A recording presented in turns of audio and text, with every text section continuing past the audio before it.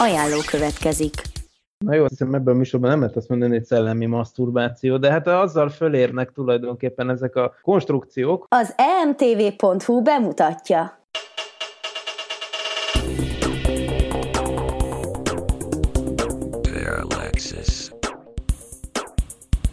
Ez itt az áprilisi Parallaxis ajánló, a mikrofonnál Horváth Ádám Tamás. Havi műsorunkban a Csillagkapu sorozatok és magának az eszköznek a tudományos hátterében nyerünk bepillantást. Ismét elfogadta meghívásunkon dr. Vince Miklós fizikus, az MTA ELTE elméleti fizikai kutatócsoportjának tudományos főmunkatársa. Ezen kívül részleteket hallhattok az SG-1 széria két eredeti magyar hangjával, Szervéd Tiborral és Cvetkó Sándorral készült archív interjúkból, melyeket ennek a műsornak adtak még a 2000-es évek közepén. Lesz játékunk is, és ismét jelentkezik a 30 percek, a Dave szerint rovatában pedig a Trek ünnepnek számító április 5-i kapcsolatfelvétel napjáról hallhattok, amit az űrszekerek Facebook oldalán igyekeztünk méltón megünnepelni. Várunk titeket Csavával, tartsatok velünk! Az űrszekerek havonta jelentkező tudományos és fantasztikus műsorát keresd a parallaxis.blog.hu oldalon. Parallaxis. De milyen jó, hogy mondom. Én nem mondtam ki, hogy akréciós korom, úgyhogy te magadtól vagy ennyire menő. Ajánlót hallhattatok. A műsorszám termékmegjelenítést tartalmaz. 12 éven aluliak számára nem ajánlott. Az emtv.hu bemutatja.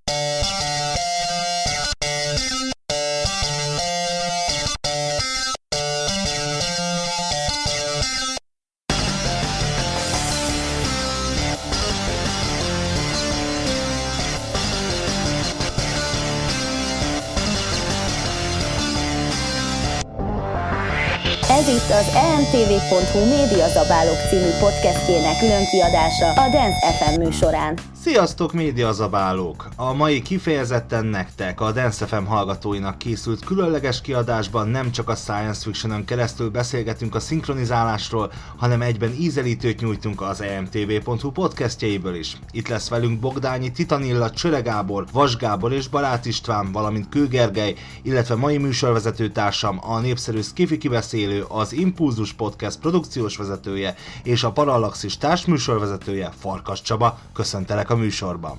Sziasztok! Üdvözlöm a kedves hallgatókat! Én bevallom őszintén, Ádám, mióta téged megismertelek, megcsináltunk egy-két riportot, azóta sokkal nagyobb rálátásom lett erre az egész szinkronizálásra, mint tevékenységre, és hát korábban sose gondoltam volna, hogy ezekben ekkora energiák vannak, és ennyire pörgősen csinálják, és ennyire ott vannak a toppon ezek a színészek, tehát egy teljesen új világ nyílt ki előttem. Csak hát vannak sajnos olyan pillanatok, amikor ez az energia elvész, pontosabban nem jön át, ez történt a 2000-es évek elején is. Tehát a Viaszat 3-an annak idején a Star Trek Voyagerhez kapcsolódóan kitört egy hatalmas nagy szinkron botrány. Én erről bevallom őszintén, hogy nem sokat tudok, csak utólag olvastam a fórumokon, hogy hatalmas nagy volt a felháborodás. 2003-ban volt, ha jól emlékszem, és nem csak a Star Trek Voyager-t érintette, hanem a Viaszat 3 több sorozatát is. Úgy gondolta a csatorna, illetve a csatorna sorozatainak a szinkronjáért felelős cég, hogy túl drága Magyarországon magyar szinkront készíteni, ezért elvitték a romániai Zone Visionbe elkészíteni a szinkronokat, ahol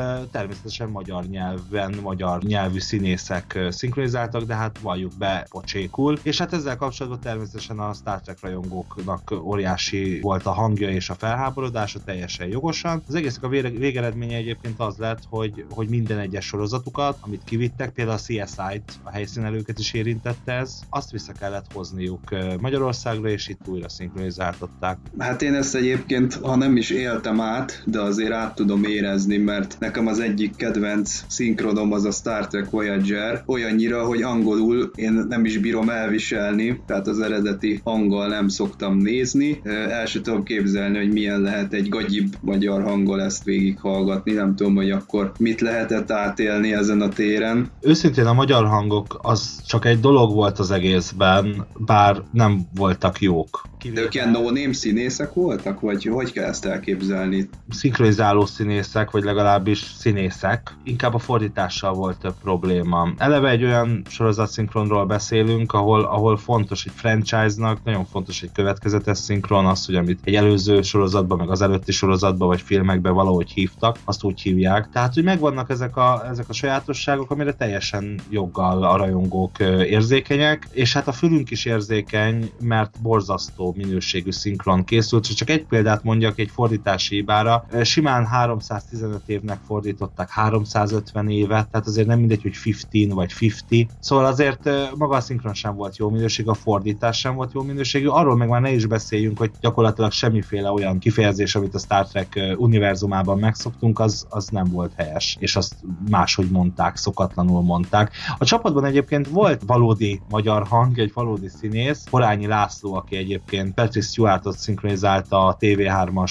Star Trek új nemzedékben, és az X-Men filmekben is ő kölcsönzi a hangját Patrick Stewartnak. Ő szinkronizált egyedül ebben a romániai változatban jól. Mekkora impaktja volt ennek véleményed szerint a szinkron szakmában? Ez egy olyan példa, aminek volt hatása? Az MGM csatorna egészen a megszűnésig, vagy hát pontosabban az AMC-ig, tehát amíg át nem alakult AMC-V, addig ilyen romániai Zone Vision-es szinkronokkal nyomult, természetesen a nézettség meg a békasegge alatt volt. De hál' Istennek ennek nem lett folytatása, és azt gondolom, hogy teljesen mindegy, hogy éppen a magyar szinkronok minőségéről kinek mi a véleménye. Ennyire rossz minőségű szinkronokkal azóta sem találkoztunk, ez egy ilyen szégyenfoltja a hazai, vagy hát relatíve nem is hazai szinkrongyártásnak. 2000-es évek elején a Parallaxis című műsorunkban megkérdeztük Vas Gábort, aki a Star Trek Voyager-ben Csekotéi magyar hangja volt, ő hogyan látta mindezt, mit gondol róla? Kapitalista szinkrongyártás egyik idiotizmusa zajlott le Star Trek környékén, ennyi az egész. Tudod, a Viaszat 3 úgy döntötte, hogy spórolni szeretne, mert még drága ez a szinkronizálás, és nem hozza be az árát, ezért aztán a sorozat kellős közepén úgy gondolták, hogy elviszik Erdélybe szinkronizáltatni. És mindig összekeverik a dolgokat, mert azt gondolják, hogy mi dehonestáljuk a határon túli kollégákat, vagy nem tudom micsoda, nem erről van szó, hanem abszolút tudomásul kell venni, hogy ők egyrészt gyakorlatlanok, másrészt kapaszkodj meg, nem azon a nyelven beszélnek, mint mi itt Budapesten. Ez így van. Tehát aki kicsit ismeri, az tudja is, hogy ez igaz. Innentől kezdve a dolog fölborul. És akkor született valami rémálom. Tényleg valami rémálom, ennek az lett a következmény, akkor vissza kellett hozni, és azokat a részeket el kellett kezdeni előre, és megcsinálni tisztességesen. De hát ez tényleg annyira próbálok kíméletes tenni, ne bántsa, de tényleg az idiotizmus magas fokát tudjuk produkálni bizonyos dolgokban. Szóval a hülyeség, ha fájna, bizonyos emberek ordítanának. Ugye ez egy elég mély pont volt, de tudsz olyan példát mondani, amire szakmailag azt tudod mondani, hogy na ez képviseli a magyar szinkron csúcsát? Nem tudnék kiemelni igazán olyan szinkront, amire azt mondom, hogy ez pöpec, legyen az új vagy régi. Vannak jó szinkronok, vannak jó magyarítások. Például a Family Guy kezdetben egy nagyon jó magyarítással dolgozott, azon túl, hogy lefordították a szöveget, azt szótagszámra mindenre stimmel, azon kívül azért azt át is dolgozták. Amit lehetett poént, azt átültették magyarba, tehát mondjuk Stewie simán azt mondta, hogy miért nézik ezt, miért nem kapcsolnak át a TV2-re, ahol a Dr. House megy. Mert hogy akkor, amikor ez az epizód ment, akkor a TV2-n a Dr. House ment. Ezek szerintem aranyos dolgok, és sokkal jobb, mint azt mondja, hogy nem tudom, kapcsoljanak át az NBC-re, ahol nem tudom, hogy mi megy, hiszen ez itt Magyarországon nem ennyire poén. Szerintem fontos az, hogy ne csak átfordítsanak egy szinkront, hanem azt magyarra is ültessék. Például az Agymenők szinkronja, az egy egész jó példa a fordítás illetőleg, abban nagyon keményen meg kell küzdeni szerintem különböző felvetésekkel, és most nem csak a sok tudományos szövegre gondolok, hanem gondolok arra, amikor például olyannon vitatkoznak, hogy jó-e a ragozás, amikor a Vissza a jövőbe című trilógiáról beszélünk, és akkor egyben múlt idő, egyben jövő idő, egyben egy feltételes mód, ezeket azért nehezebb lefordítani, és nehezebb jól lefordítani.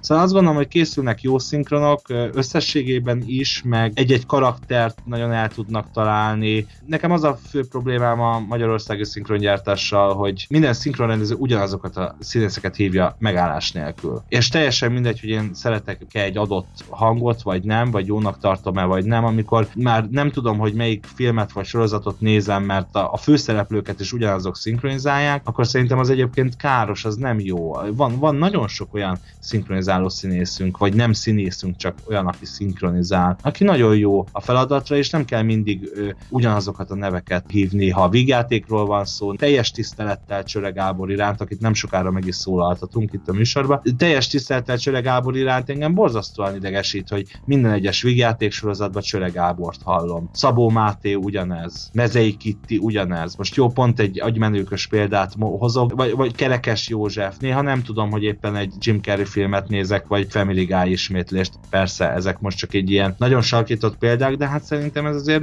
nem egy optimális eset. De megértem azt is, hogy a stúdiók telítettek, könnyebb úgy, hogy gyere be, van itt 5 tekercsed, ott 15, eltöltesz itt egy délutánt, nem kell járkálni, tehát annak idején, mint a Pannonia szinkron stúdióban. Szóval vannak dolgok, de én azt gondolom, hogy manapság a magyar szinkron vegetál. Se nem jobb, se nem rosszabb, mint régen. Csak több, ugye? De egyébként az jutott eszembe arról, hogy mindenütt Jim Carrey-t hallasz, hogy például amikor Kökényes Ági csak a hangját halljuk, akkor ugye Jennifer Anistont keressük, hogy hol van. Régen úgy volt, a szinkronrendező osztotta ki a szerepet, de hát ma már azért a televíziós csatornák ebbe erőteljesen beleszólnak, hangcasting van. Amikor kiválasztanak egy szinkronhangot manapság, akkor bevett szokás, hogy megnézik például az ISDB oldalát, és akkor ott megnézik, hogy a filmekben eddig kiszinkronizálta az adott színész. Csak szerintem ez sem feltétlenül jó megoldás, elsősorban azért, mert az ISDB még jelenleg elsősorban csak filmeket listáz, sorozatokat nem, és bizony a megszokott magyar hangok azok nem a filmekből kerülnek ma már elsősorban ki, hanem sorozatokból, mert az, amivel elárasztanak minket a kábel tévék, a 68 sorozatismétlés, epizódismétléssel, ott halljuk ezeket a szereplőket, vagy szeretjük meg ezeket a szereplőket az adott hangon, és filmekben attól még lehet, hogy valamire nem ő szinkronizálja. Az más kérdés, hogy mondjuk nyilvánvaló, hogy adott színész el tudja elvállalni, stb. Ez sok mindentől függ, hiszen például a korábban a műsor elején említett Voyager szinkron, az egy olyan gyors tempóban készült annak idején, ami egyik nap felvették, másnap keverték, harmadnap már adásban volt. Tehát valóban egy nagyon, nagyon gyors tempóba kellett csinálni, ami ma is igaz, például amikor ilyen 24 órás premierről van szó, de hát azért valljuk be, nem az a bevett szokás, hogy itt 2-3 nap alatt le kell adni egy epizódot egy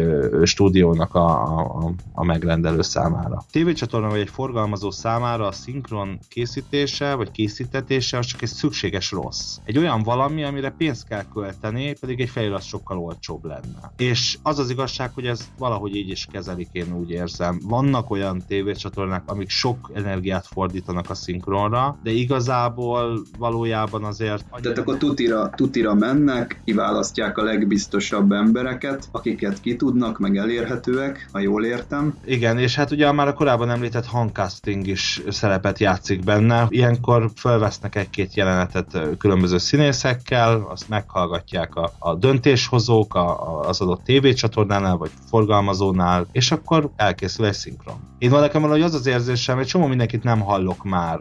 Ez is érdekes. Az elmúlt 10-15 évben nagyon nagy szinkronosok hagytak itt minket, akik rengeteget szinkronizáltak, akiknek a hangjuk az csak hogy néhány példát mondjak, Koroknai Géza, Balázs Gyuszi, nagyon sokan vannak, akik már nincsenek közöttünk, és ezeket az embereket nem lehet olyan értelembe pótolni, vagy nem tudta maga a szakma sem igazán pótolni. Vannak új tehetségek, vannak nagyon sokan, akik nagyon nagy tehetségnek kikiáltott, de valójában szakmailag nem egy túl nagy arcok. Millió példát tudnék sorolni, csak nem akarok peleskedni. Szinkront nem annyira egyszerű készíteni, de van, aki megpróbálkozik vele, amatőr módon is, méghozzá egy nagyon érdekes kezdeményezésbe botlott bele az Impulzus Podcast. Kő Gergelyt hívtuk meg az egyik adásunkba, mégpedig azért, hogy beszámoljon nekünk a Star Trek rajzfilm sorozattal kapcsolatban végzett munkájáról, ahol ő egy szinkronrendező volt, és a rajzfilm sorozathoz készítettek egy rajongói szinkront.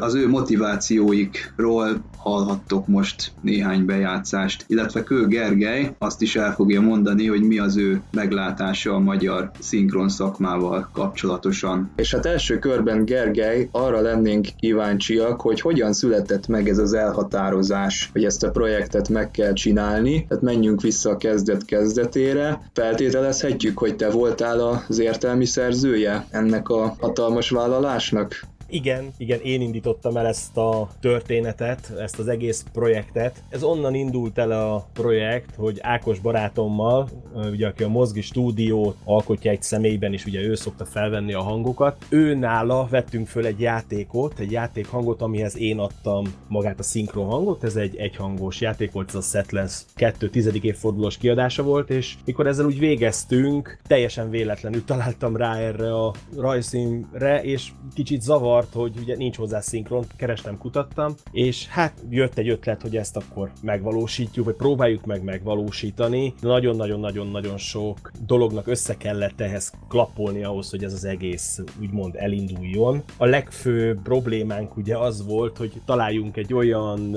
alapot, aminél ketté tudjuk venni a háttérhangot, és a színészek hangját le tudjuk venni róla. Ehhez bizony Amerikából kellett rendelnem egy DVD-t, egy 5.1-es DVD-t, és az Ákos barátom erről tudta leszedni úgymond a háttér hangot. Így indítottuk el az egész sorozatot, utána jöttek ugye a színész, a srácoknak a összegyűjtése, akik a hangot adják. Ez nagyon-nagyon sokáig tartott, több mint egy év volt az előkészítése magának a szinkronok, mire egyáltalán el tudtunk vele indulni. Nem egyetemet végzett fiatal tehetségek számára milyen jövőt látsz, vagy konkrétan a rajongói, vagy így mondva amatőr szinkronnak, akár a ti estetekben milyen kilátásokat, milyen jövőt látsz és érzel, vagy mit terveztek esetleg még projektet? Ez egy nagyon nehéz kérdés. Összességében a szinkron, a magyar szinkron, nem akarok senkit se bántani, szerintem rossz irányban megy. Ez sajnos, ahogy te is említetted, ez a rengeteg sorozat, ami bejön, rengeteg csatorna, határidő, amikor benne voltam 2010-ben, beleláttam egy picit, iszonyat nagy tempó van. Tehát aki nem tud igazodni hozzá, és nem tud beállni a sorba, és nem tud pikpuk szinkronizálni, tehát az, hogy odáll és fölmondja, az kiesik. Akkora hajtás van, és sajnos ez nem a minőségnek a javára megy, a mennyiség, ez sosem volt így. Kell egy-két olyan rajongó, fanatikus ember az amatőr szinkronhoz, aki sok-sok idejét áldozza arra, hogy megvalósuljon ez az egész projekt. Ha ez nincs mögötte, akkor sajnos nincs igazán lehetőség az ilyen rajongói szinkronokra. Én úgy látom, hogy a Star Trek az azért egy nagyon, egy picit olyan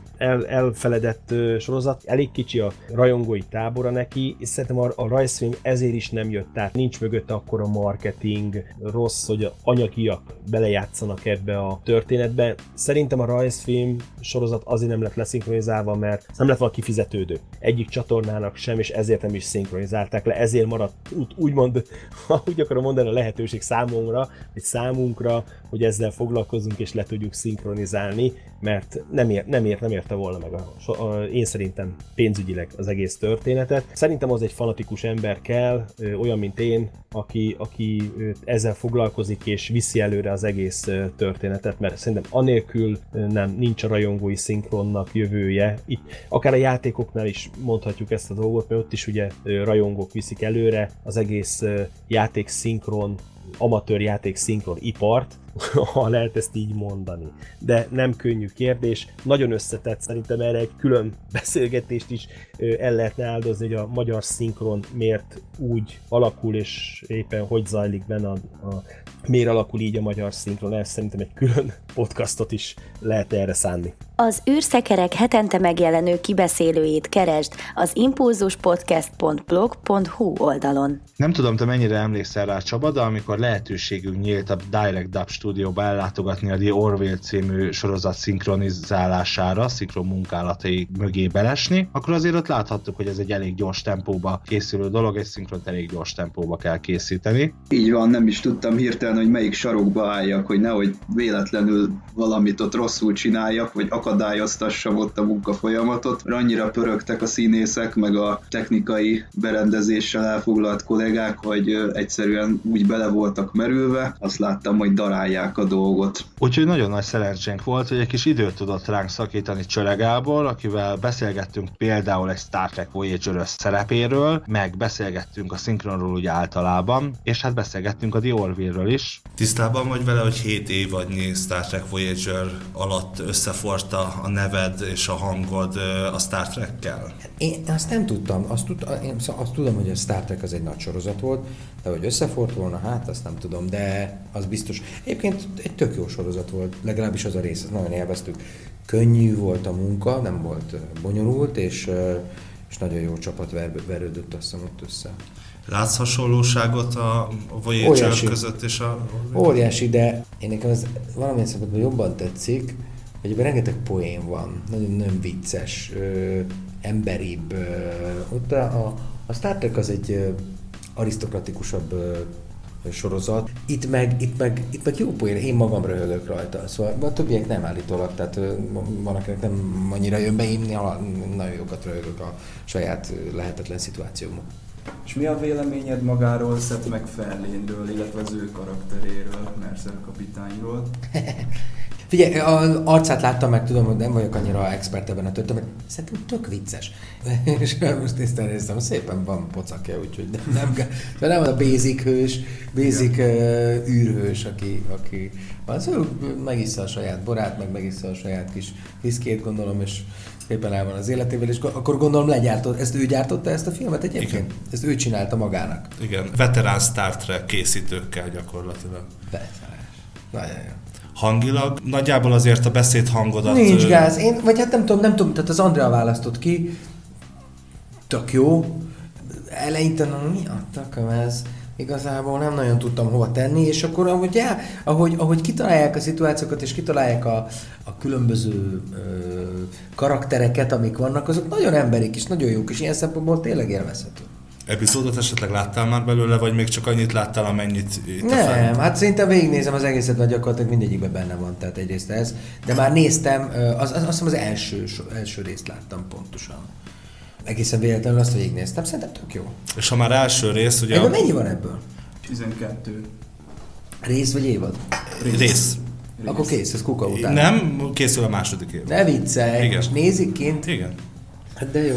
Ha már első rész, akkor abban van is egy jelenet, amikor te, mint Mercer kapitány megengedett, hogy üdítőt hozzanak a hídra. Te, ha kapitány lennél, akkor megengednél ilyet, hogy üdítőt hozzanak mondjuk a hídra? Nem tudom, nem lennék kapitány, de ebbe ez a poén, megengednénk nyilván, de ebbe az a jó, érted, hogy ott van az íróasztalán a breki, a béka, vagy tudod mihez hasonlít egy picit, vagy ilyen világában, hogy a Galaxis őrzői 2. Na, abban vannak ilyen visszahajlások a Föld nevű bolygóra és annak különböző ikonikus pillanataira, vagy attribútumaira, vagy sztárjaira is.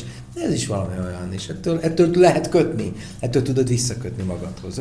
Reménykedni lehet benne, hogy talán ebből valami megmarad majd az űrben is. Mondjuk szolgálnál-e az ex-feleségeddel a hídon? Hát nem lenne egyszerű. Még a nem Excel is. De épp ezért jó, mert kitaláltak egy olyan szituációt, ami előfordulhat. És ezek emberi szituációkba kerülnek, keverednek. És amikor másodszorra is megcsalja a szerencsétlen ugyanazzal a kékbőrű palival, az a Darulió, nem tudom.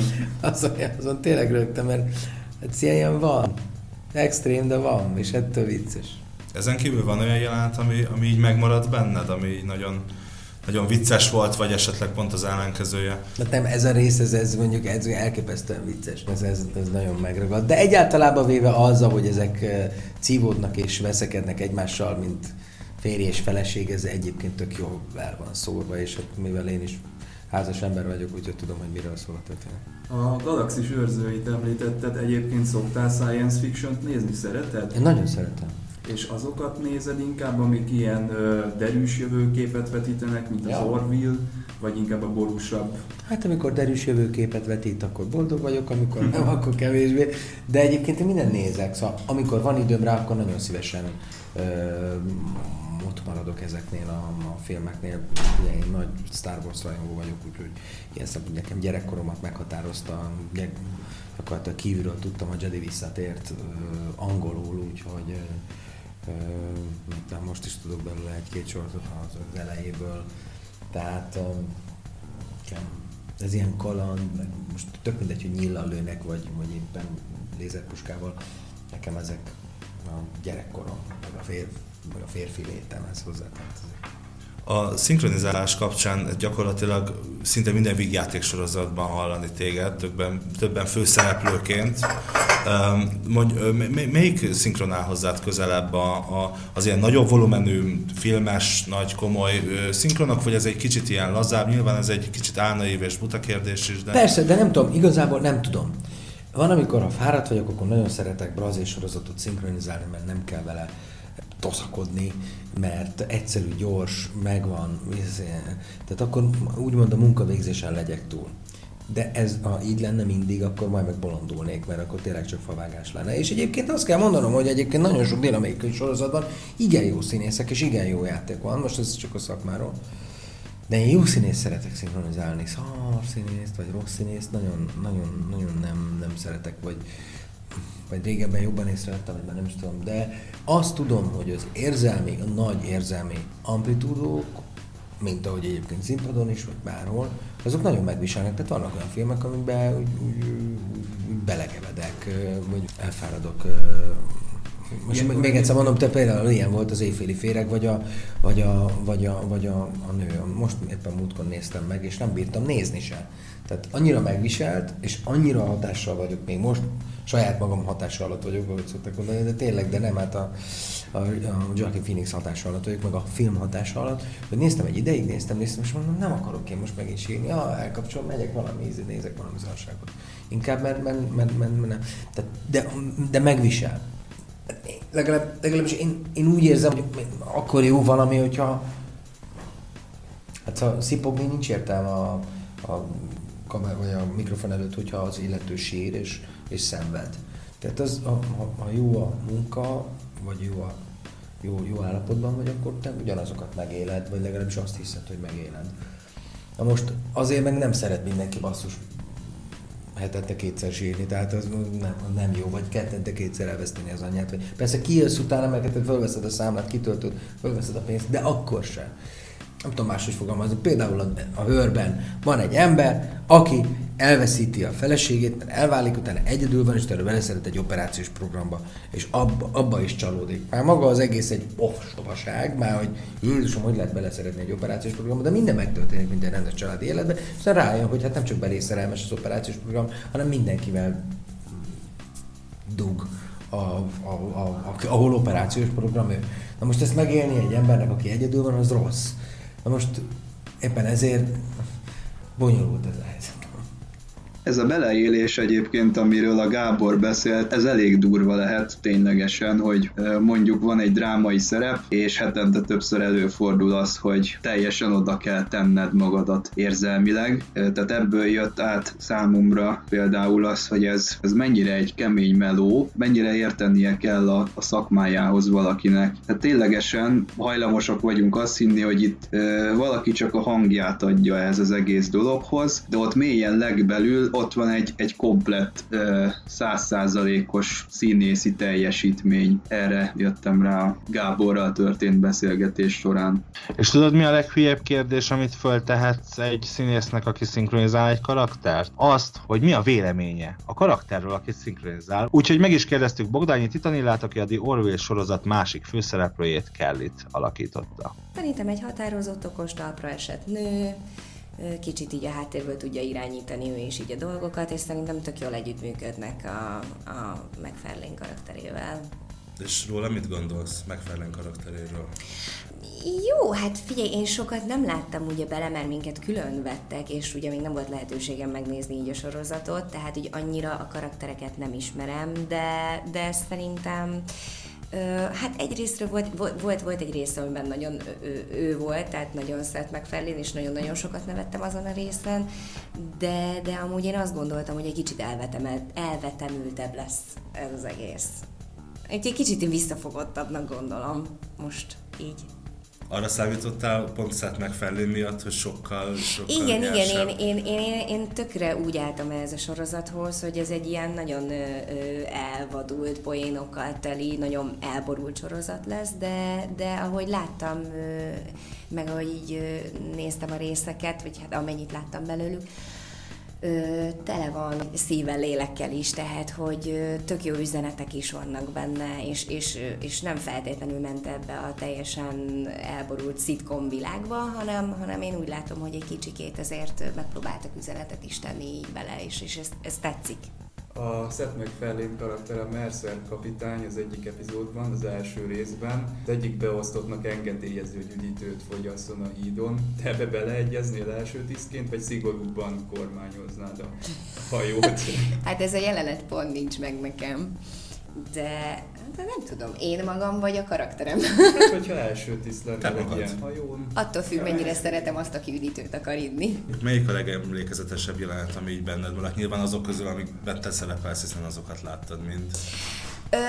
Megmondom őszintén, hogy nem is igazán jelenet, nekem az egy rész, ami nekem nagyon tetszett, amin nagyon sokat nevettem, amikor a Darulio karaktere visszajön, és akkor ott elkezdenek versengeni, az a rész az úgy, ahogy volt, nagyon jó volt, és nagyon sokat nevettem rajta, azokkal a liftes jelenetekkel, ott a zenével, meg a nem tudom, tehát az a rész az teli találat volt úgy, ahogy volt. Én inkább azt mondanám, azt a részt magát. Mennyire felismerhető számodra azok a mai világra vonatkoztatható üzenetek, amikre egyébként az előbb te is igen, céloztál? pont ezt mondtam, hogy abszolút szerintem így egy kis társadalomkritika és egyéb is elég rendesen szorult belé. Bár mondjuk ez tőle nem idegen, de itt sokkal jobban, vagy hát ilyen finomabb eszközökkel, de mégis ugye jobban kijönnek, mint akár egy, nem tudom, ilyen Family Guy-ban. Ha jól láttam, akkor pont az utolsó részt rögzítettétek most, amiben Kelly kvázi egy ilyen kulturális fertőzést követel, tehát egy istenként tekintenek rá azon a bolygón. De hogy reagálnál erre, hogyha ilyen történne? Kiborulnál, vagy? Ez megint csak attól függ, hogy milyen bolygó és milyen társadalom, mert lehet, hogy egy részről örülnék és bírnám is, és egy kicsit lubickolnék benne, de szerintem a legtöbb ember biztos, hogy így először azt mondaná, hogy hú de jó, és élvezzük ki, mit lehet még így csinálni. Hát aztán persze attól függ, tehát ha azt látnám, hogy ilyen következményei vannak, mint itt is, akkor nyilván én is közbelépnék, és megpróbálnám helyrehozni a dolgokat. Várod a következő évadot? Igen, én tökre szerettem ezt. Szerintem ez egy jó munka, könnyed, jó csinálni, szeretem ezt a lányt, jókat nevetünk közben, úgyhogy én szeretem ezt a munkát, abszolút. És majd, ha lesz időm, akkor megnézem egyben normálisan a sorozatot is, mert én amúgy is nagy sorozatfan vagyok, meg rengeteg sorozatot nézek, úgyhogy biztos, hogy megnézem. Térjünk most egy kicsit általánosságban a science fiction világára. Mely sorozatok, milyen fajta sorozatok állnak hozzád közelebb, amik egy pozitív jövőképet festenek le, mint mondjuk a Star Trek, vagy meg mondjuk az Orville, vagy egy negatívabb, akár Star Wars, vagy Hát figyelj, ugye én most itt nem az utolsó előtti Star Warsban ugye voltam, szerepeltem, ugye én karakterét szinkronizáltam, nagyon jó volt, de megmondom őszintén, ugye voltam emiatt Star Wars találkozom meg egy csomó ilyen helyen, és hát ilyen finoman, de azért kicsit csúnyán néztek rám, de azért így finoman elmondtam, hogy hát is nagyon sajnálom, de nekem a Star Trek filmek, az új Star Trek filmek közelebb állnak hozzám, mint a Star Wars. Sose voltam így megőrülve ilyen Star Wars őrületbe, de én szeretem a science fiction-öket, így a Star Trek hozzám közelebb áll, de nem is feltétlenül azért, mert hogy most pozitív vagy negatív világképet fest le, hanem egyszerűen nekem jobban tetszenek a sztorik, a karakterek. 2 éve viszont végre szinkronizáltál Star Trekben is, mert ha bár rettentő sokat dolgozol, de eddig nem hallottunk benne, te voltál Jayla a Mindenem túlban. Na hát azt is nagyon szerettem. Ezt jobban is szerettem, mint a... Ezt ne írjátok meg. Igen, ezt nagyon szeretem, azt a karaktert. És az a vicces, hogy addig én nem is néztem Star Trek-et se, és akkor ugye ezt megnéztem annak a premierjét, és akkor így elöntött egy ilyen íze, hogy hú, ez de jó. És az a lendülettel így megnéztem az összes Star Trek filmet, ami így kimaradt, és így rájöttem, hogy igen, hogy ez milyen jó, és sokkal közelebb áll hozzám, mint a Star Wars egyébként. Úgyhogy, igen, és tökre élveztem. Akkor követed a Star Trek Discovery-t is, az új sorozatot? Nem, azt még nem, de szeretném, hiszen azt a lányt, aki a főszereplő benne, őt én szinkronizálom máshol, vagy másban én szinkronizáltam, úgyhogy nagyon remélem, hogy ha a szinkronra kerül a sor, akkor majd a rendező engem hív. Sonequa Martin Greenről van ugye szó, az ő karakterét szinkronizáltad 4 évadon keresztül a Walking Deadben. Milyennek találod a színésznőt? Fú, én nagyon szeretem, de mondjuk én elfogult is vagyok szerintem, mert én hatalmas Walking Dead fan vagyok. Nagyon-nagyon nagy. Úgyhogy én nagyon örültem neki, bár egyébként először én nem az ő karakterét szerettem volna benne szinkronizálni, de hát nyilván ebben nincsen beleszólásunk. Én meg itt közelebb éreztem volna magamhoz, de nagyon-nagyon megszerettem a Sasát, a karakterét is, és a színésznőt is. Tehát szerintem abszolút el tudom képzelni ebben a Star Trek-es világban. És ha már korábban beszélgettünk jó és rossz szinkronokról, akkor mindenképpen érdemes kitérni a Rick és Morty című sorozatra, amit a Comedy Central hozott el Magyarországra. A főszereplők tekintetében pedig bár hangcasting volt, de Háda Jánost, a sorozat másik főszereplőjének magyar hangját, Rick magyar hangját, nagyon sokan betámadták, hogy hát mennyire más, mint a megszokott eredeti hangja. Ettől függetlenül szerintem egy remek sorozat szinkron készült, Háda János remekül alakítja Ricket, de hát ott van az ő unokája Morty is, akit a Parallax egy korábbi epizódjába hívtunk vendégül, hogy beszélgessünk vele a science fictionről, illetve magáról a Rick és Mortyról, és hát természetesen a szinkronizálásról is. Köszönjük, hogy elfogadtad a meghívásunkat és bekapcsolódtál a műsorba, szia! Hello! Már a magyarországi bemutató előtt hatalmas Rick és Morty rajongó voltál, és szeretted is volna megkapni ezt a szerepet. Mi az, ami ennyire megfogott a Justin Roiland és Dan Harmon által létrehozott világban? Ők is létre tudtak hozni valami még betegebb dolgot, megint újítottak, sokkal vadabb lett az egész. Tetszik az is, hogy egy science fiction-es aspektusból indult ez az egész. Nekem a voice acting is tetszett, én Justin Roilandre az Adventure Time-ban figyeltem fel, amikor ott a Lemon Grab-et csinálta.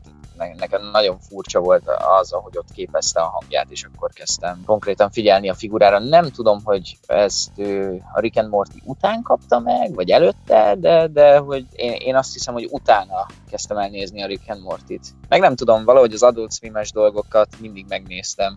Mindig adtam nekik egy esélyt, pont azért, mert kísérleti dolgok. Aztán volt, amikor bejöttek ezek, volt, amikor meg tényleg katasztrofálisan gagyi lett a végeredmény. De hát a Rick and Mortynál pont az ellenkezője történt, nagyon jól sikerült, és látjuk, most már Comedy Centralok megy nálunk. Hát ezt meg aztán végképp nem gondoltam volna, hogy egyáltalán itthon le fogják ezt szinkronizálni. A Simpson család egyik epizódjának kanapé gegjében volt egy Rick és Morty betét, amiben már korábban te szinkronizáltad Mortyt. Ja, de ez is egy tök véletlen dolog volt. A Simpson családban mindig csinálok apróbb szerepeket, és hát ezt is csak úgymond hozzádobták. Tehát amikor én megláttam, akkor tudtam, hogy miről van szó, és akkor így próbáltam erre figyelni, hogy lehetőleg ne legyen katasztrofális a végeredmény, meg nem tudom, akkor így kicsit ki is próbáltam magam, hogy vajon milyen lenne, hogyha majd lenne magyar verziója a Rick and Mortynak, de jó lenne, de nem tudom, én akkor eléggé temettem ezt az ötletet, úgy voltam vele, hogy biztos nem lesz ebből semmi Adult Swim-es dolog, úgyhogy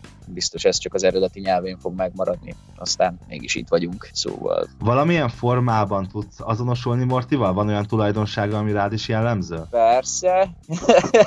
Talán az, hogy egy kicsit bizonytalan vagyok dolgokban, az abban talán egyezünk. Néha én sem vagyok túl határozott. Mit gondolsz a karakteredről, és mit gondolsz Rickről? Mi a véleményed a kettejük között lévő világokat átszelő kapocsról? Abszolút yin-yang, de gondolom ez egy tök jó koncepció, mindig így van kitalálva minden sorozatnál, de hát azért valljuk be, Rick többet kap ettől a kapcsolattól, mint Morty. Jó, azért Morty mégis kalandokban vesz részt, nem csak egy átlagos iskolás lesz ezáltal, idővel valamennyit majd fejlődik a jellemet, de összességében szerintem Ricknek mindig jó, hogy van egy kis szerencsétlen gyerek, akit irányíthat, neki ez szerintem lételeme. Tudod, ez abszolút működőképes, minden sorozatnál van ez a laza zsaru kontra a szabálykövető zsaru. Itt is van most mondjuk az, hogy Rick a tapasztaltabb, ő az, aki rohadtul nem követi a szabályokat, Morty az pedig a kis új gyerek, aki nem ismer semmit, de mégis bízik Rickben, és feszegeti a határait, de közben néha Morty kicsit a morálisabb pozitívabb oldalait nézi a dolgoknak, amikor már Rick túlzásba esik. Tehát mindig van egy ilyen balansz kettő között, én ezt vettem észre. Melyik a kedvenc epizódod,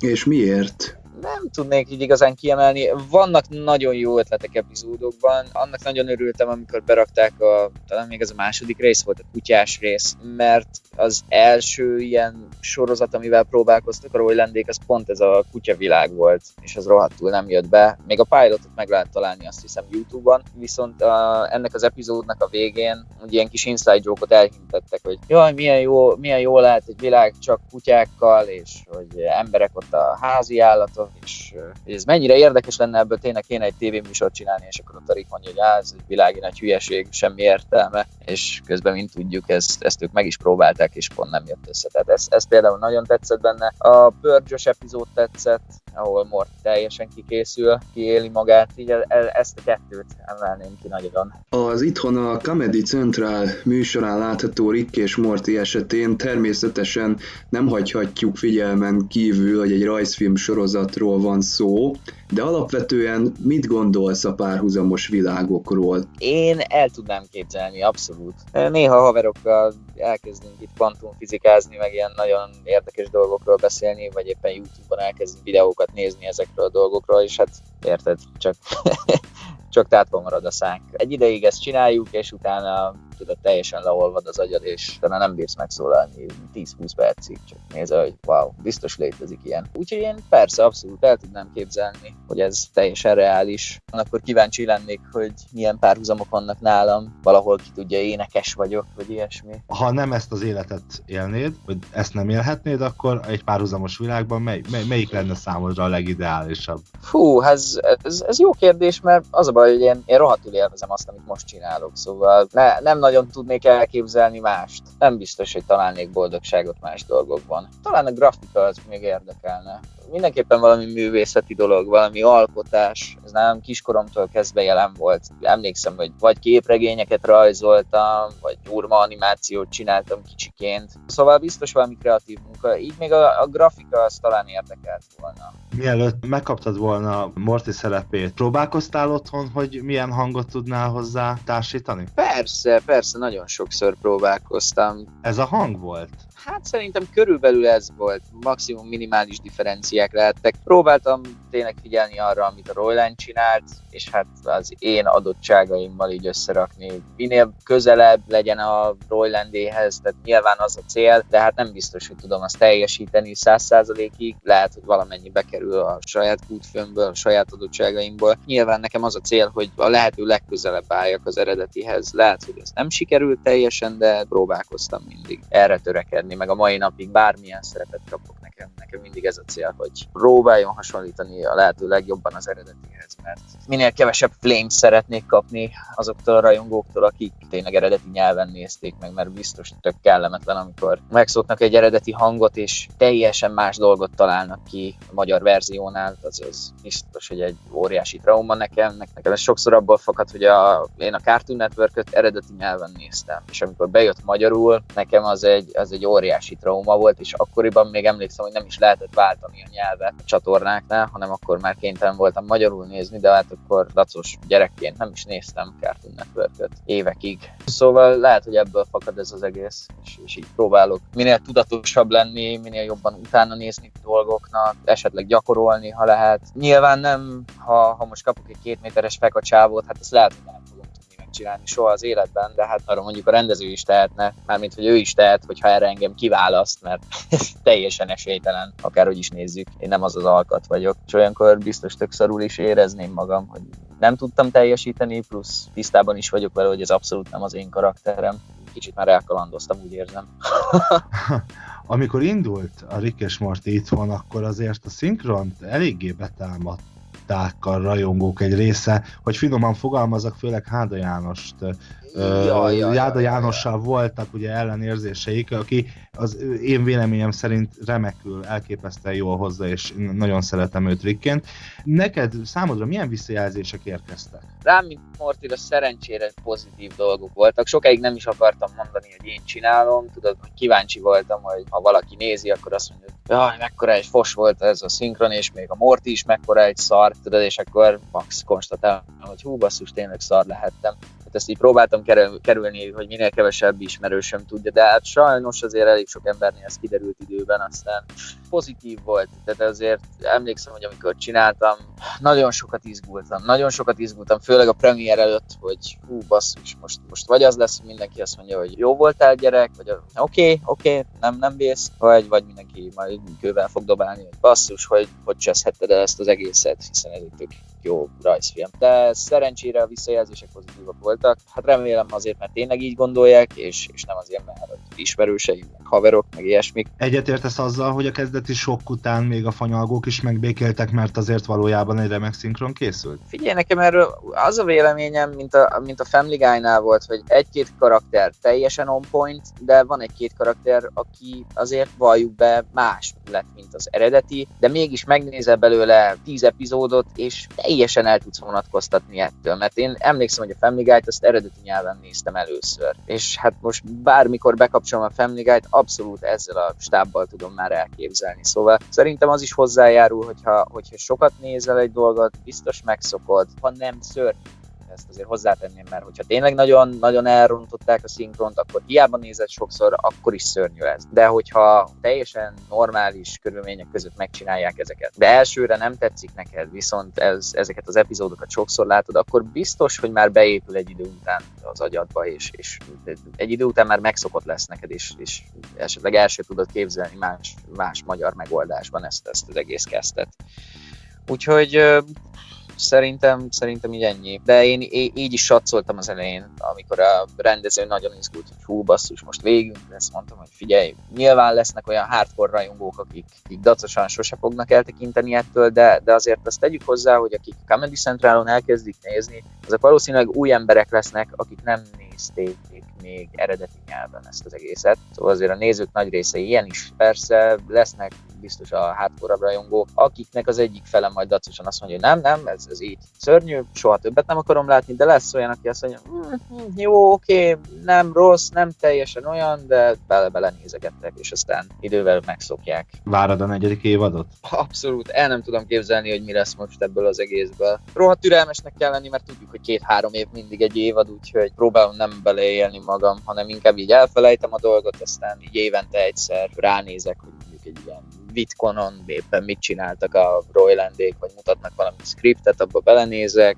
és akkor azt mondom, hogy hú, de jó, hamarosan jön, de hát tudom előre, hogy még 1,5 év lesz, vagy még 1 év, szóval próbálom nem nagyon beleélni magam, meg így tényleg kerülni a dolgokat, hogy ne is agyaljak azon, hogy na, jöhetne már, ettől függetlenül várom. Az RTL Spike-on látható a visszatérőkben és szinkronizálsz. A sorozatban 97 éve járunk egy nukleáris csapás után, mely megtizedelte az emberiséget, így mindössze az éppen a föld körül keringő űrállomások 400 lakója maradt életben. A sorozat szerint 3 generáció születik az űrben, de mivel a bárka az állomás erőforrásai kimerülőben vannak, ezért 100 fiatalkorú bűnözőt, ezt most azért itt tegyük idézőjelbe, küldenek le a felszínre, hogy megtudják, hogy lakható a föld. A te karaktered az egyik. Amúgy azon kívül, amennyit szinkronstúdióban látsz a sorozatból, te láttál már belőle epizódot? Nem, sajnos nem néztem meg még egy darab egész epizódot se, úgyhogy abszolút az, amit a stúdióban láttam, plusz amennyit a rendező még nekem plusz infókat adott, mert ő ráadásul előre megnézte az X évadot, mielőtt elkezdtük a forgatást, tehát ő szépen be tudott avatni mindenbe, szépen elmondta, hogy most ez fog következni, így álljak hozzá a dolgokhoz, de elmondta, hogy mi a motivációja az én karakteremnek. Tehát ezek tök jó dolgok. Nem, sajnos nem néztem meg egybe epizódot, de nekem óriási problémám, hogy rohadtul nem vagyok sorozatfüggő. Én nem nagyon szoktam sorozatokat nézni, tényleg. Tehát most a Rick and Morty is egy kivételes eset. De például a Rick and Mortynál pont az van, hogy a 3. évadot még meg se néztem a forgatás előtt. Igazából házi feladat miatt néztem meg, mert még mindig nem bírtam rávenni magam, hogy megnézek egy teljes évadot. Tehát én így szakaszosan bele nézegetek egy-egy epizódokat, aztán lehet 2 hét múlva nézem meg a következőt. Ami ebben az esetben rossz dolog volt, de mégis fel tudtam készíteni magam harmadik évad előtt, akkor így megnéztem. De azt hiszem 1 vagy 2 epizódot ott is kihagytam. De az szerencsére a rendező azért elmagyarázta a dolgokat. Szóval, ha sorozatfüggő lennék, biztos megnéztem volna, de így viszont nem. Végül is láttam mindent. Na jó, ez azért nagy hazugság, hogy láttam mindent, mert azért csak az én oldalamat láttam a dolgokból, meg amiket elmondtak mellé, de hogy így már viszont nem szívesen néznék meg egy sorozatot, és megcsináltam a nagyját, kb. Tudom, hogy mik lesznek. Például nincs akkora csattanó lehetőség benne, mivel azért a nagyját már tudom. Nyilván lesznek olyan jelenetek, amikről még nem is hallottam, olyan oldalak, de nem. De igen, mert kevésbé izgalmas, ha tudod, hogy mégsem halsz meg, igen, szóval. igen, ilyesmik, igen. Meg tudom, hogy esetleg kitölök meg, ez egy kicsit sok dolgot megöl benne. A Harry Potterben is szinkronizáltál, Dudley Dursley-nek kölcsönözted a hangodat. Mi a véleményed a könyv, illetve a filmsorozatról?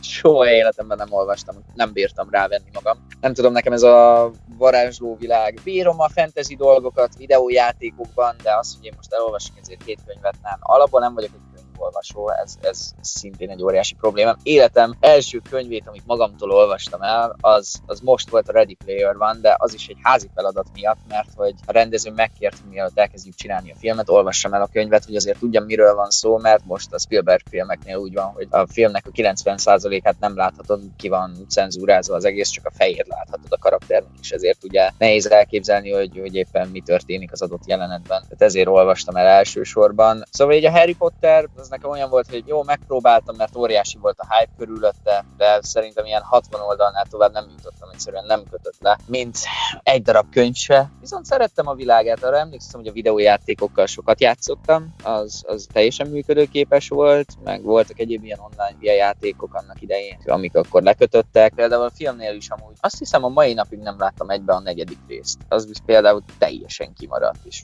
úgy soha nem éreztem óriási késztetést, hogy ó jaj, most be kéne pótolnom, mert kimaradok valamiből. Mert ettől függetlenül minden más részt láttam, ki tudtam következtetni, hogy mik voltak, meg ha esetleg nem tudtam valamit, így rákérdeztem embereknél. Tehát kijelenthetjük, hogy hozzád ez a varázslóvilág, ez nem áll közel, nincs ezzel sem probléma, egyébként hozzám se.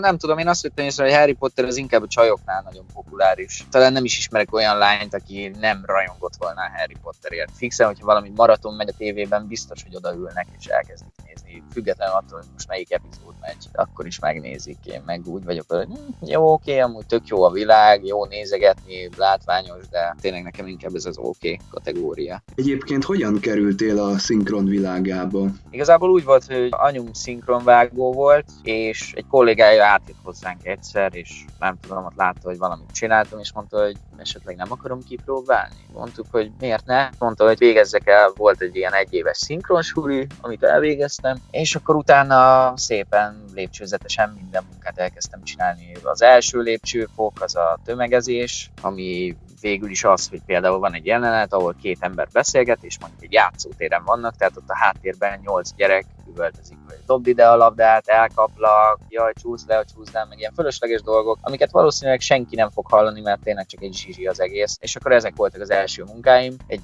Fixen egy évig szerintem csak tömegeztem, aztán már fejlődtem, volt, hogy mondhattam 1 mondatot, 2 mondatot, 3 mondatot, 2001-ben talán. Akkor már szó volt arról, hogy lesz Disney Channel, és az első sorozatra ott pont egy gyereket kerestek, és teljesen ki voltak akadva, mert jött a közép-európai fejese a Disney Channelnek, aki egy lengyel csávó volt, és az akkori menő gyerekek közül senki se tetszett neki, mindegyikre azt mondta, hogy ez se jó, ez így szar, ez úgy szar, és hát teljesen meg voltak lőve akkor a stúdiók, mert szinte minden gyereket kipróbáltak, és senki nem működött, és ugyanez volt a felnőtt színészeknél is, hogy ott is már leglehetetlenebb neveket kellett kiválasztani, mert akik ilyen mainstream emberek voltak, azok egyszerűen nem működtek náluk. Pont a Masterfilm Digitálnál volt, és ott úgy van, hogy egy épületen belül van mondjuk 8 stúdió. És én mondjuk az egyik stúdióban voltam, felmondtam a kőkemény 2 mondatomat aznap, kijöttem, és pont találkoztam a rendezővel a folyosón, aki ezt a válogatást csinálta, és mondta, hogy te figyelj, mész valahova? Hát mondom, haza végül is ennyi, végeztem. Akkor mondta a rendező, hogy na akkor rohadt gyorsan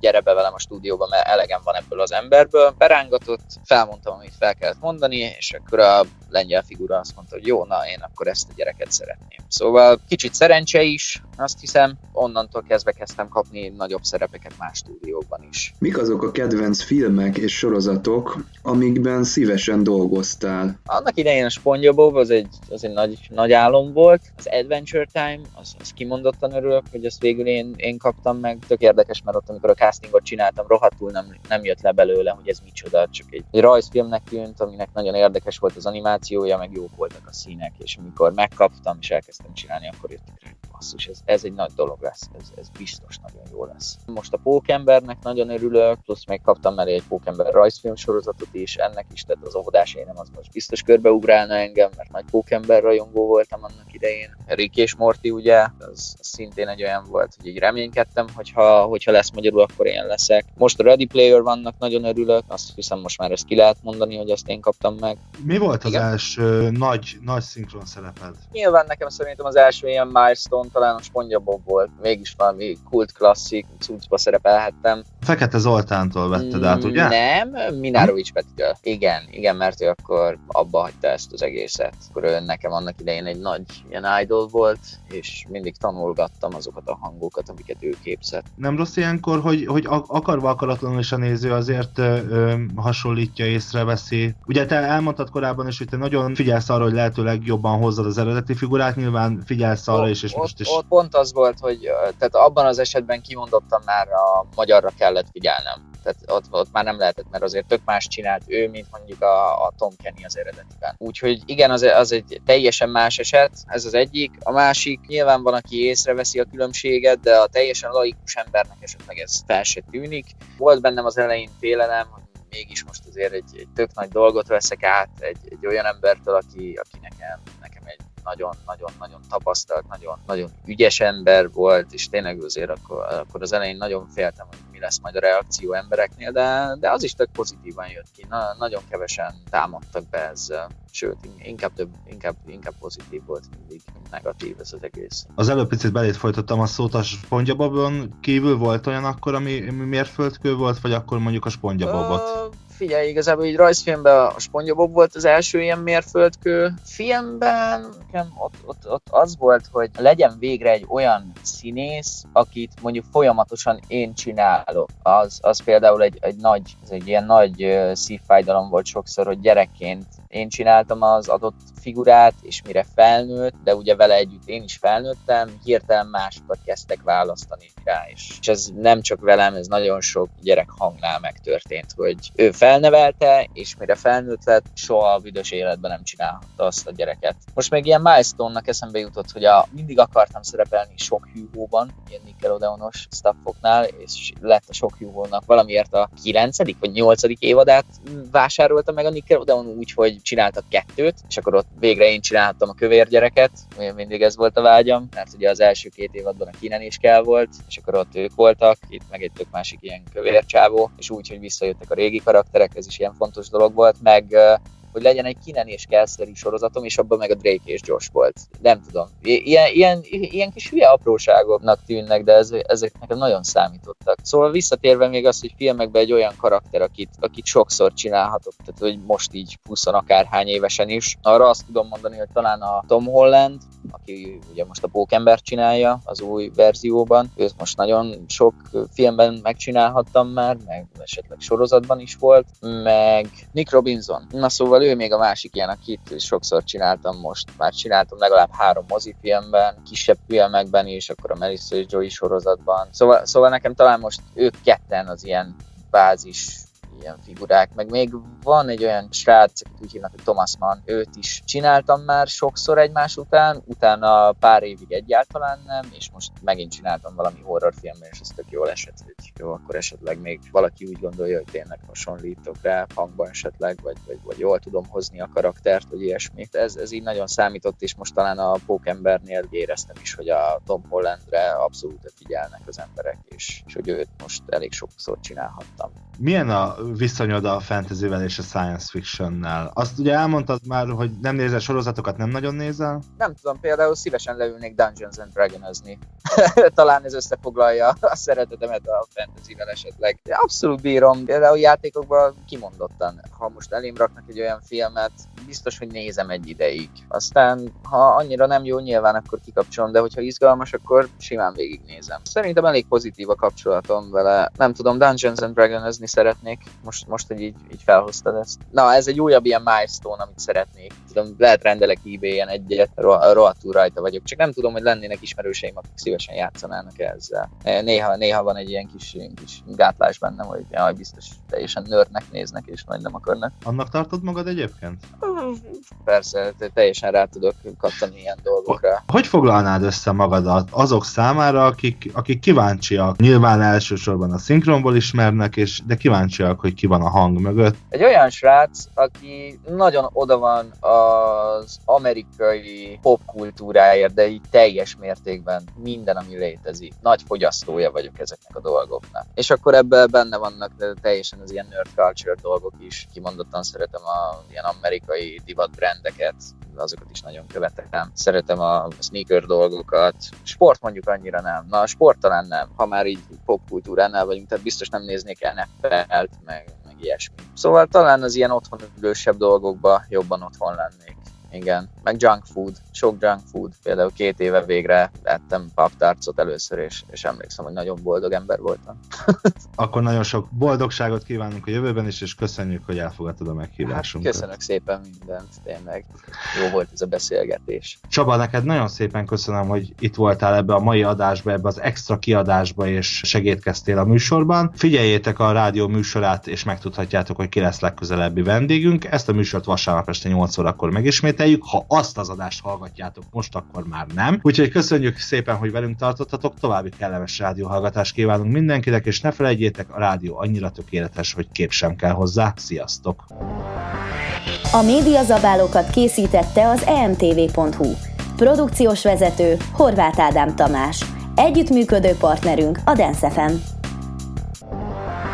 Az emtv.hu podcastjének külön kiadását keresd minden hónap első péntekén 22 órakor a Dance FM műsorán. A műsorszám termékmegjelenítést tartalmazott.